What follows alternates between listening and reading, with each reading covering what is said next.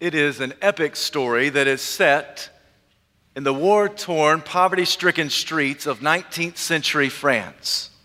It's a story that chronicles the redemptive journey of a man by the name of Jean Valjean. After 19 years of being in prison because of murder, inmate number 24601 receives his parole papers.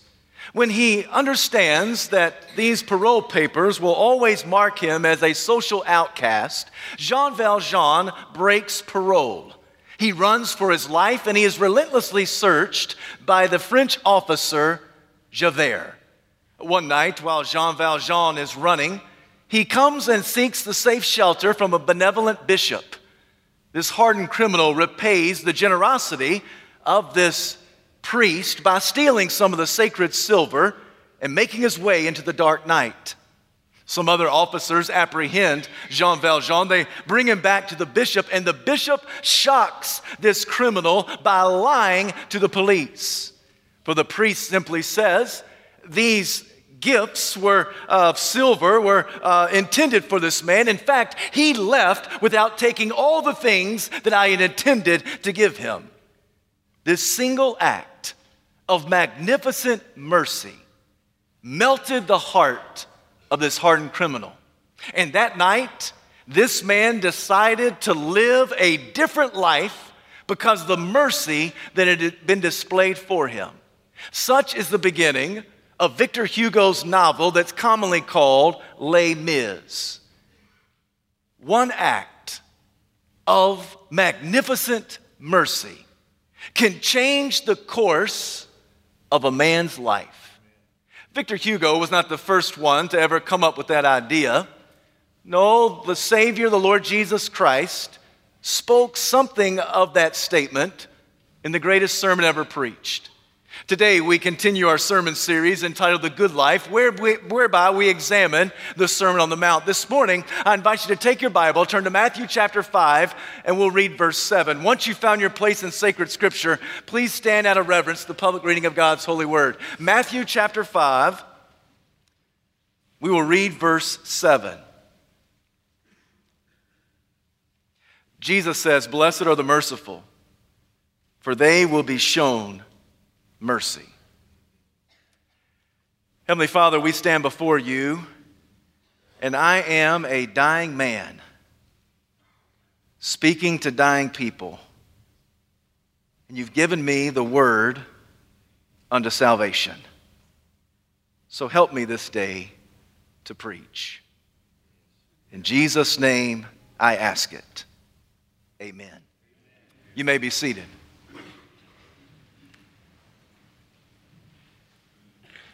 This morning, I want to submit to you that God's mercy towards us motivates mercy from us. In the Sermon on the Mount, Jesus has an uncanny ability to be able to interconnect the 8 Beatitudes. I think that the first beatitude is connected to the 5th beatitude, the second is connected to the 6th, the third is connected to the 7th, and the 4th is connected to the 8th. Let me give you the example before us this morning. Jesus said in the first beatitude, "Blessed are those who are poor in spirit, for theirs is the kingdom of heaven." Blessed is the person who comes to God as a spiritual beggar. For you and I are bankrupt before the Lord. There's nothing we can do to earn our own salvation. We come to Him on bended knee with head downcast, eyes closed, arms outstretched, hands open heavenward, simply begging for any blessing of the Lord. And when God gives us mercy, then we realize that God's mercy towards us motivates mercy from us. So Jesus says in our 5th beatitude, "Blessed are the merciful, for they will be shown mercy." The word mercy literally means sympathy, compassion, pity. It is to help the helpless. It is sovereign sympathy that leads to service. Jesus says, "Blessed are the merciful." Blessed are the people who have been helped by the Lord. Blessed are the people who have received sovereign sympathy. Whenever the understanding of mercy is given in the Bible, It always includes not only attitude, but also action. Action always accompanies the attitude of mercy. It is a demeanor that influences our doings. It is a characteristic that must be seen in our conduct. This is how God acts towards us. For in Deuteronomy chapter 4, we are told, "Don't you know that your God is merciful? For he will not abandon you, he will not destroy you, nor will he forget the covenant he made with your forefathers." Do you see how his characteristics influences his conduct? And this God, who is the same yesterday, today, and forevermore, who is the same God of the Old Testament as in the New Testament, we read in Ephesians chapter 2 that this God is merciful, for he is rich in mercy. He has made us alive in Christ Jesus. Do you see how his characteristic of mercy is influenced by his conduct? Who he is influences what he does. And if this is true of God, it must also be true of God's people. For if we are called to be merciful, it must not only influence and impact our attitude, but it must also influence our actions. So once again, in the book of Deuteronomy, the Lord says to the Israelites, when you go into the promised land, and there is a poor brother among you, do not be tight-fisted or hard-hearted. Now, why would God say that? Well, God knows our propensity to be tight-fisted and hard-hearted, but he also knows that the Israelites are living in a land that has houses they did not build. They're eating of a vineyard that they did not plant. They're drinking water from cisterns that they did not dig. See, God had been merciful to them, so God's mercy towards them must motivate mercy from them. So he says, if you see a brother in need, help the helpless. Because of sovereign sympathy towards you, it leads you unto service unto your brothers and sisters in the Lord. Now, this is a major point of the preaching of the Messiah. In fact, Jesus says in Matthew chapter 25 that one day all people will stand in front of him and he will separate the sheep and the goats, the good guys from the bad guys. Those on his right are the righteous. They're identified as sheep. Those on the left are the wicked. They're identified as goats. And Jesus says that the distinction between being on the right or on the left has a lot to do with mercy. He gives the same criteria. He will say to the people on his right, I was hungry and you fed me. I was thirsty and you gave me something to drink. I was a stranger and you welcomed me in. I needed clothes and you clothed me. I was sick and you looked after me. I was in prison and you came to visit me. And those on his right will say, Lord, when did we ever see you hungry or thirsty or a stranger or naked? Or when were you ever sick or in prison? And Jesus will say, when you have been merciful to the least of these, you've done it unto me. And using the very same criteria, Jesus says to the wicked ones on his left, I was hungry and you did not give me something to eat. I was thirsty and you did not give me something to drink. I was a stranger and you did not welcome me in. I was in need of clothes and you did not clothe me. I was sick and you did not look after me. I was in prison and you did not come and visit me. And those on the left, those who thought they were the good guys but ended up being the bad guys, they say to the Lord, Lord, when did we ever see you in that plight? For certainly if we would have seen you in need, we would have responded graciously and mercifully. When did we ever see you hungry or thirsty or naked or a stranger or sick or in prison? And Jesus says, when you did not do it to the least of these, you did not do it unto me. It seems that God is consistent in the Old Testament and in the New Testament. He demands the attitude of mercy, and he also demands the action of mercy. One day, a hotshot lawyer came up to Jesus, and the lawyer said, what must I do to inherit eternal life? I'm sure this lawyer was fresh out of law school, just passed the bar exam. And he said unto the Lord, what must I do to inherit eternal life? And Jesus, ironically, takes the lawyer back to the law. What's in it? How do you read it? Jesus said. And maybe the lawyer had heard Jesus speak on this subject before, or maybe he was just rather astute. He said unto the Lord, all of the Old Testament can be summed up in two statements. Love the Lord your God with all your heart, soul, mind, and strength, and love your neighbor as yourself. And Jesus said, not only did you pass the bar exam, but you're also a pretty good theologian. You do this, and you will live. The expert lawyer thought he knew what it was to love God. He said to himself, I've got that one. I know what it is to love God with all the fiber inside of me, all the stuff in my stuffing. I know what it is to love God with all my heart, soul, mind, and strength. But loving neighbor, I've got a question about that. In essence, his question is, Jesus, to whom do I need to show mercy? Certainly, you're not expecting me to be merciful to everyone, so will you please help me to draw the lines of telling me who is my neighbor, who's not my neighbor, who's in bounds, who's out of bounds, who must I show mercy towards? And Jesus, who was the best at coming up with stories and spinning them off the cuff, said, one day there was a Jewish man who was going from Jerusalem to Jericho. He fell into the hands of robbers. They were a bunch of thugs. They beat him, they stripped him, they robbed him, they left him half dead in the middle of the street. But a few moments later, a Jewish rabbi came walking down the street. Now, you would think this would be good news for the poor fella who's lying there half dead, beaten and bloody in the middle of town. You would think this would be a good idea because if anybody would stop to help someone in need, it has to be a preacher, right? It has to be a priest. But Jesus in his story says that the Jewish priest does not help the Jewish man that's lying there half dead on the ground. For he comes and probably has far too many meetings to attend, far too many sermons to craft, far too many things to do in this stuffed agenda that he thinks to himself, I don't have time to get my hands dirty.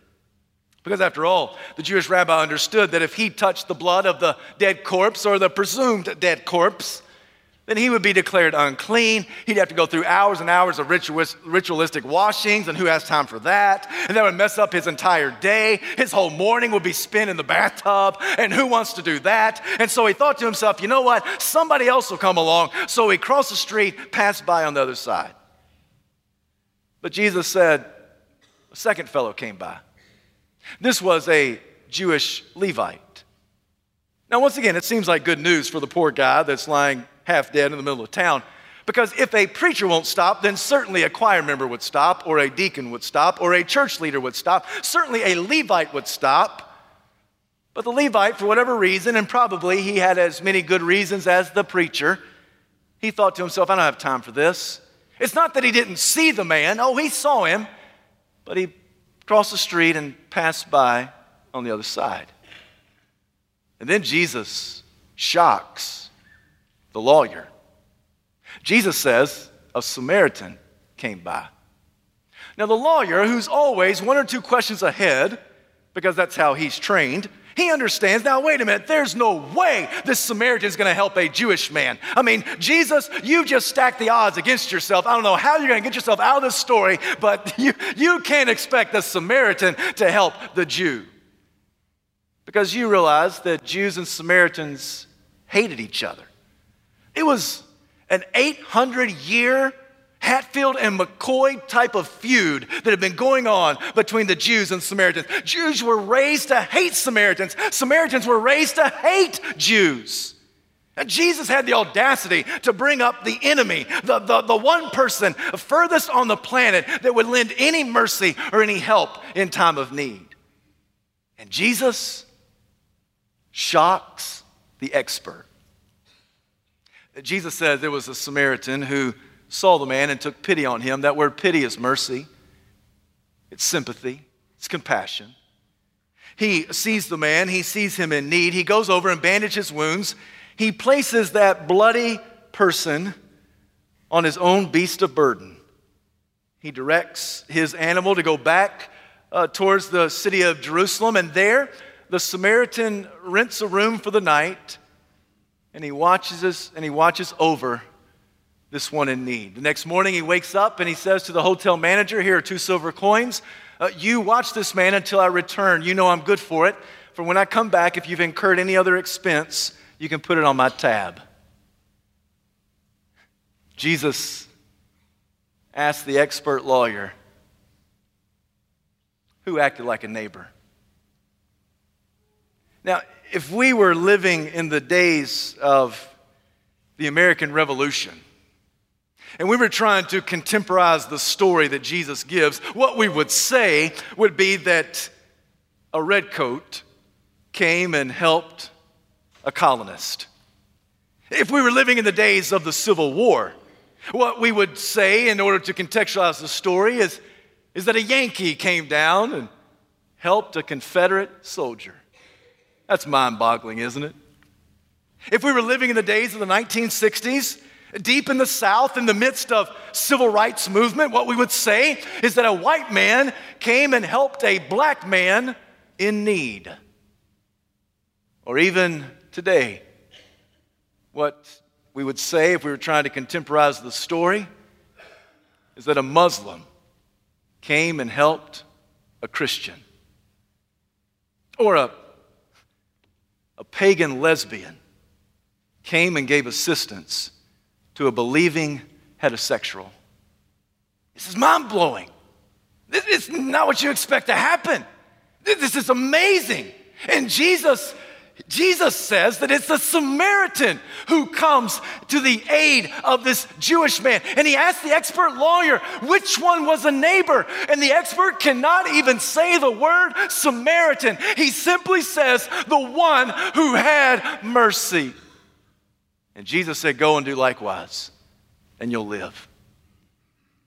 Because your neighbor, the one who deserves your mercy, is anyone who has a need that you're in a position to meet.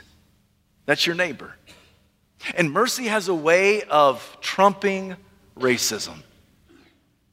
And mercy has a way of even breaking down religious boundaries.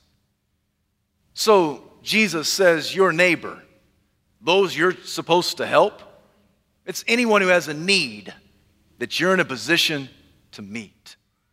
It seems that in the preaching of Jesus, he says, if you're unmerciful, that carries a high price tag.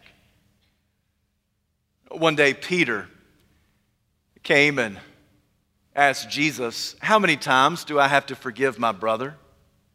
Now, Peter knew that the rabbinical law taught that you had to forgive someone 3 times. And so Peter wanted to impress Jesus. So he comes up and he says, now, Jesus, I'm going to more than double what is the cultural norm of the rabbinical teaching. So, Jesus, should I forgive my brother up to 7 times? Now, Jesus, I know you're going to be impressed with that, my generosity of mercy, my great display of benevolence. So I'll go ahead and turn around so you can pat me on my back. Aren't you impressed that I'm going to forgive someone up to 7 times? And Jesus responds, Peter, not 7 times, but 77 times. Some translations say not 7 times, but 7 times 70. Now, what is the point of the master? Is Jesus telling us that we need to carry around a ledger where we log the offenses that someone has done against us? And when we get to number 488, 489, 490, we've got to forgive them. But when they offend us for the 491st time, we are off the hook and we don't have to show mercy anymore. No, most of us don't keep records that well. Most of us don't know the number of times someone has offended us. What Jesus is saying is that you better be merciful until you don't want to be merciful anymore. There is no limit to the mercy. Why? Because God's mercy towards us motivates mercy from us. So it seems that Jesus says, blessed are the merciful, for they'll be shown mercy. There's a connectivity between the mercy that we have received as spiritual beggars to the mercy that we show unto others.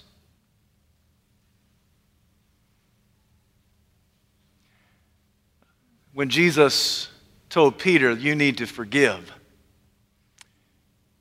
he gave him another story. Once again, Jesus just speaks these off the cuff, and really as a preacher it drives me crazy because Jesus is really, really good at this. Jesus said, Peter, there was a master who wanted to settle accounts with his servants. He called the first one in, and the servant owed the master 10,000 talents. A talent in those days was not an ability. A talent was a sum of money. It was a large sum of money. And so Jesus says that this one servant who comes into the master owes the master 10,000 talents. This is equivalent to millions of dollars. The only way somebody gets into this much debt is by gross mismanagement. It is probably something that is unethical. It is immoral. This man is probably a crook standing before his master.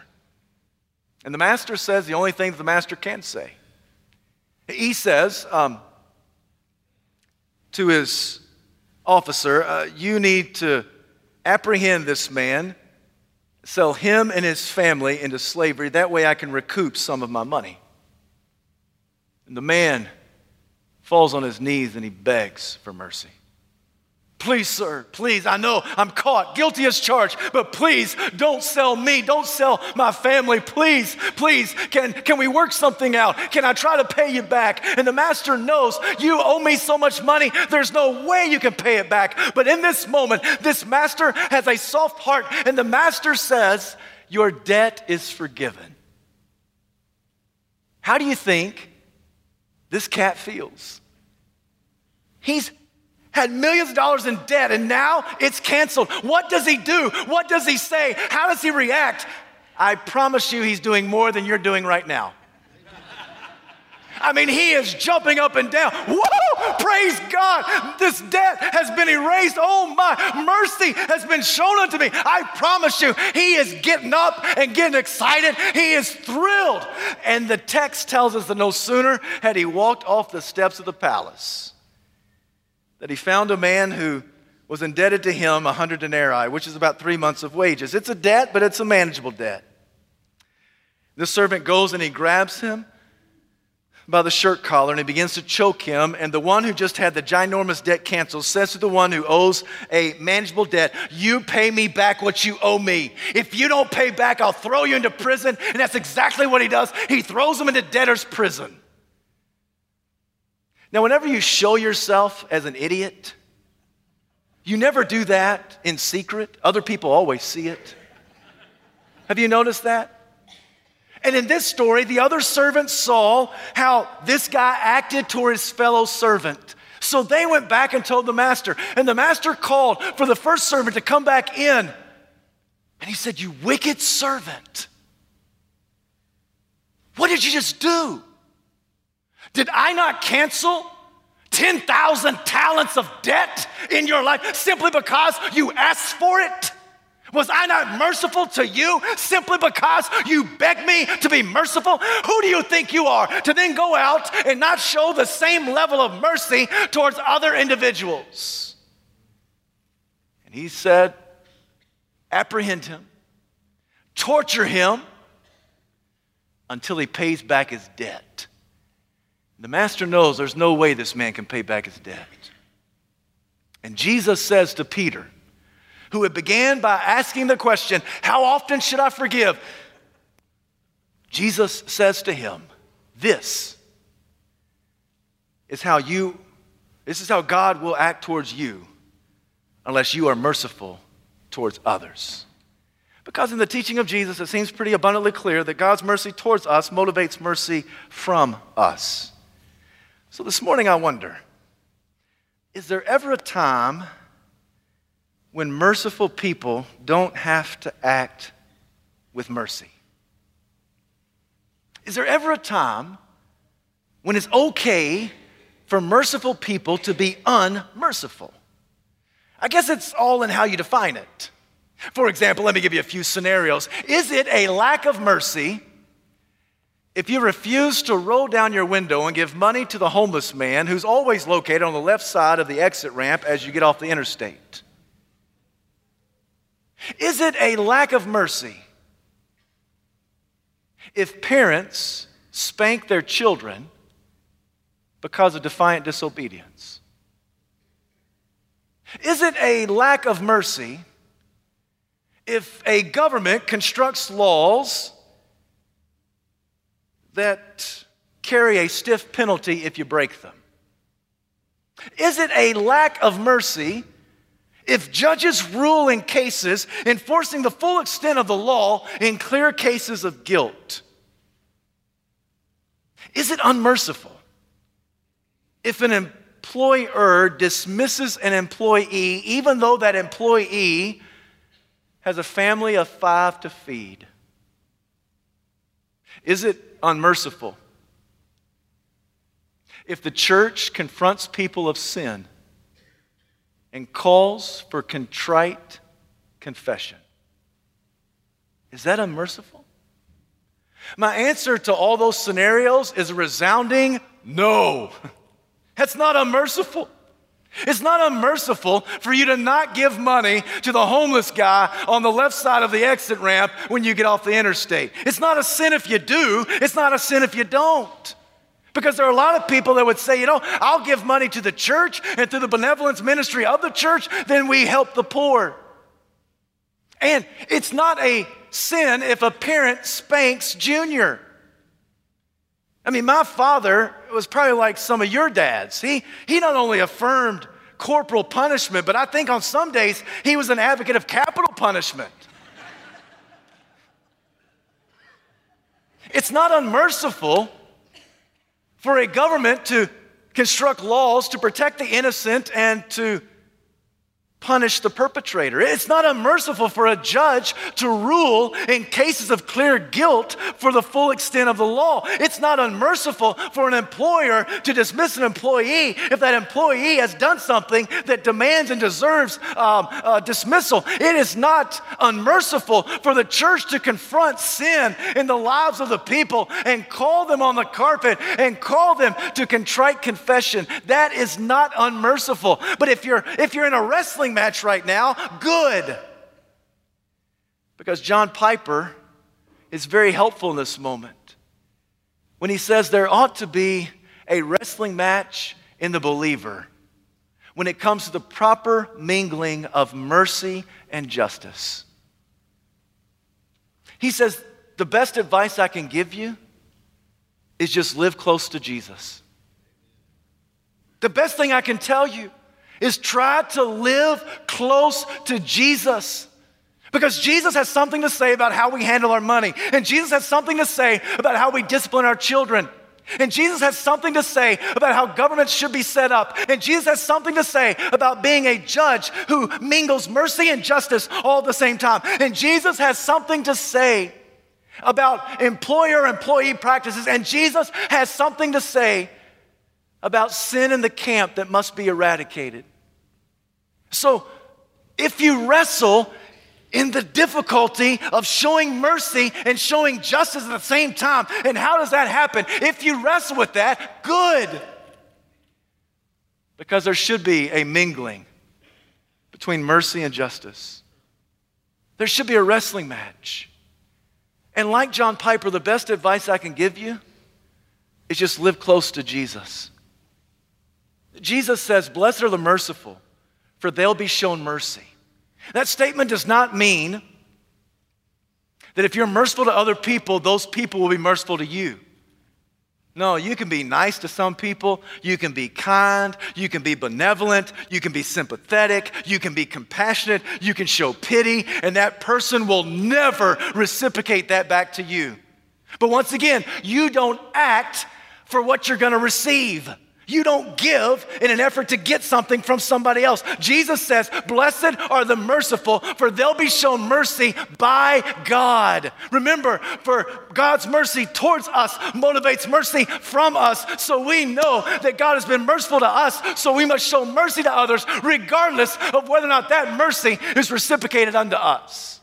We're not acting in such a way so that other people can respond and pay us back or reciprocate us back to us. No, we're acting out of the obligation and the adoration of God's mercy towards us. So this morning, I've got to tell you that I understand what it is to have one single act of magnificent mercy that changes a man's life for eternity. I know what that's like. Because like Jean Valjean, I am a criminal.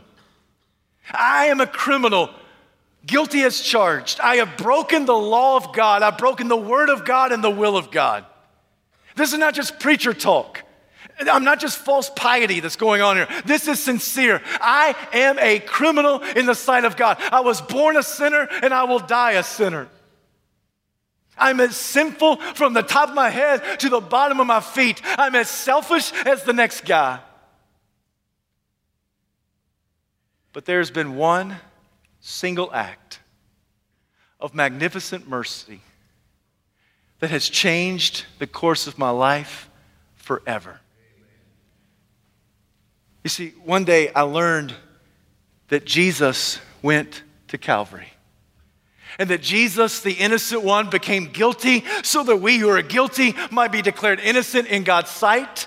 I realized that Jesus, who is the author of salvation, stood at the place of condemnation for those of us who stand in condemnation may be able to enjoy the salvation of God. And I realized that Jesus paid it all, and all to him I owe. Sin had left a crimson stain, but he washed it white as snow. I realized that for years I spent in vanity and pride, caring not my Lord was crucified, knowing not it was for me he died at Calvary. And mercy there was great, and grace was free. Pardon there was multiplied to me. There my burdened soul found liberty at Calvary. I realized that this one single act of magnificent mercy has changed my life both now and forevermore. I may not be all that I ought to be, but praise God, I'm not what I used to be. I am a saved sinner. I am one who is justified in the sight of God. I am one who's been sanctified by the blood of Christ. I am one who's going to be glorified in the presence of the Lord. And all of it is because of one single act of magnificent mercy, and it changes the course of everything for all of eternity because God's mercy towards us motivates mercy from us.